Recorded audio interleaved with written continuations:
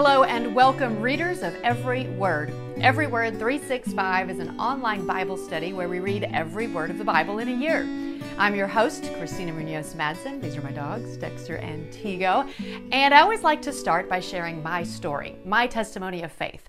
Why? Several reasons, actually. As you will quickly find out if you don't know already, there are lots of topics in the Bible that could be debated for hours, years, decades, or even centuries.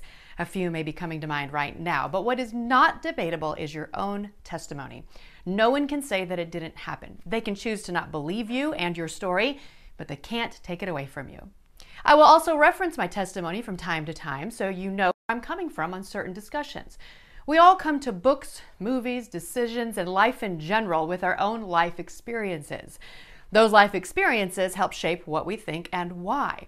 So you, knowing my story, may help you understand why I believe what I do. So here goes.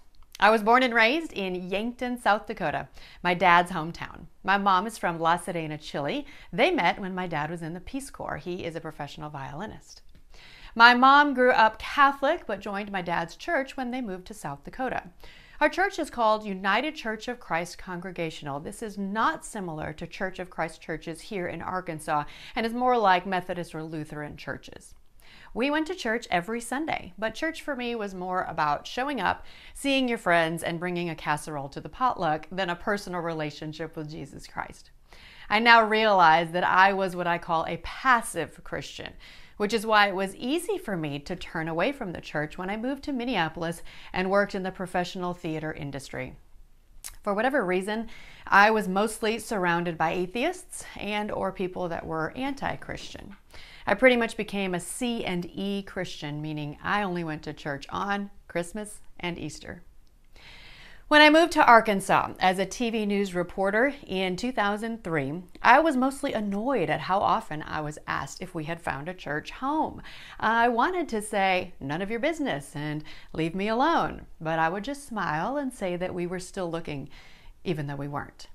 We had been invited to church by friends a few times, but I was not in a place where I felt comfortable going. Not to mention, I actually worked on Sundays. I had lived here about 2 years when my dad was diagnosed with a rare form of cancer called bile duct. He was only given weeks to live. My family was devastated, and I was really struggling with living 800 miles away. When my dad got home from the hospital, he shared with my mom, my 2 sisters, and me that he was at peace and not angry with God. This was strange because I don't remember ever talking about God outside the church's walls. But as a family, we decided to pray. I really didn't know how or what that meant, but I remember begging God to heal my dad. And it appeared to be working. 5 months later, the tumor that had spread to 90% of his liver was down to 40% and small enough for radiation. Dad felt so much better that he and my mom came to Little Rock to visit us in June of 2005. It was a fantastic visit, but on the way home, his breathing became so labored that my mom took him straight to the hospital. The next 3 weeks were a blur. We drove 12 hours to be with him when things got really bad, but then he got better and we started the drive back home to Arkansas. But after about 7 hours of driving, we were told to turn around and come back. I missed his last breath by just seconds, but they waited for his official time of death until after we arrived. To say I was completely devastated would be an understatement. I had always been a daddy's girl, and to be honest, nothing really bad had ever happened to me in my 24 years of life. So I was convinced that everything would be okay. And since it wasn't, I made a very clear and personal decision. I was never going to pray again. This was the first time in my life I had chosen to turn to prayer, and I didn't get what I wanted. So what's the point, right? I lived that way for 6 months, and it was a very dark time. I'm naturally a smiley and joyful person, yet I wasn't at all. I cried often, and I felt very lost.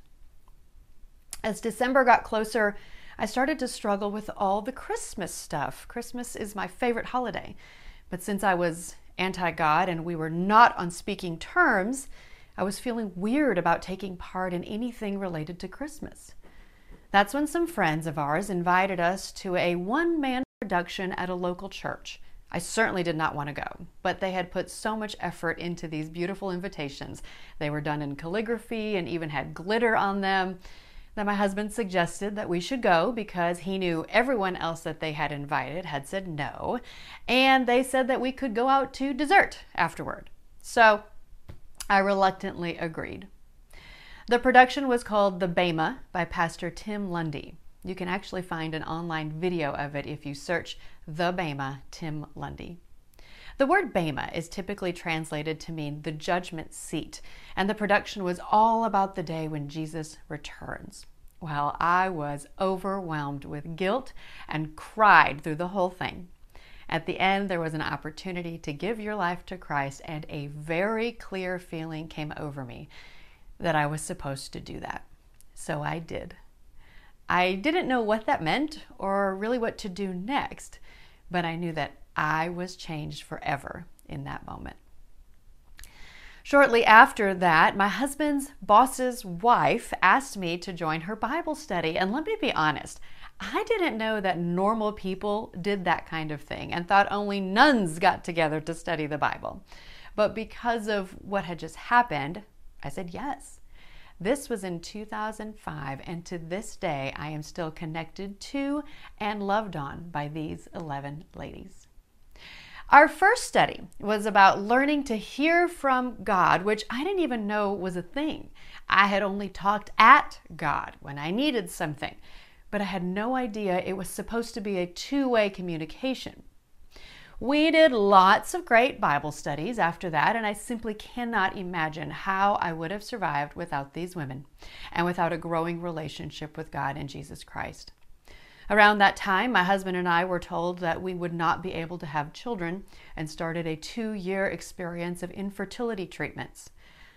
Then, just 2 days after our first miracle baby was born, my friend and co-worker, Ann Presley, was raped and murdered in her home.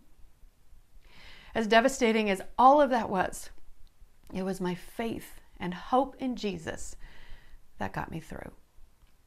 My firstborn was about a year old when I convinced my Bible study group to read through the entire Bible in a year. After all, I am a journalist at heart, and our Christian faith is based on one book, and I was bothered that I had never read that book. So we did. To say it was a life-changing experience would be an understatement. I don't think I truly appreciated Jesus and what he did for us until I read through all the Old Testament and learned about all the things that we'd still have to do today if it weren't for Jesus. That is huge. I've shared this study several times since then, and I learn new lessons every single time. Every one of you has a different reason for wanting to read through the entire Bible. And while I don't know what those reasons are, I am proud of you for making this commitment. I will be praying that it has a huge impact on your spiritual journey like it did on mine. And you remember that prayer that I prayed when my dad was sick? I wanted him to be healed. Well, guess what? I now know that he is healed. It may not be in the way that I wanted, but we are not promised to get everything we want. What we are promised is what I hope you can share with others by the end of the year. John 16:33 says, I have told you these things so that in me you may have peace. In this world you will have trouble. I share this verse a lot. In this world you will have trouble, but take heart. I have overcome the world. We also have a Facebook group where we can discuss the daily reading, so be sure to join that. I've included a link in the notes. And if you want my daily emails, I've also linked my email address in the notes. So with that, thank you for letting me share my story, and thanks for listening to Every Word 365.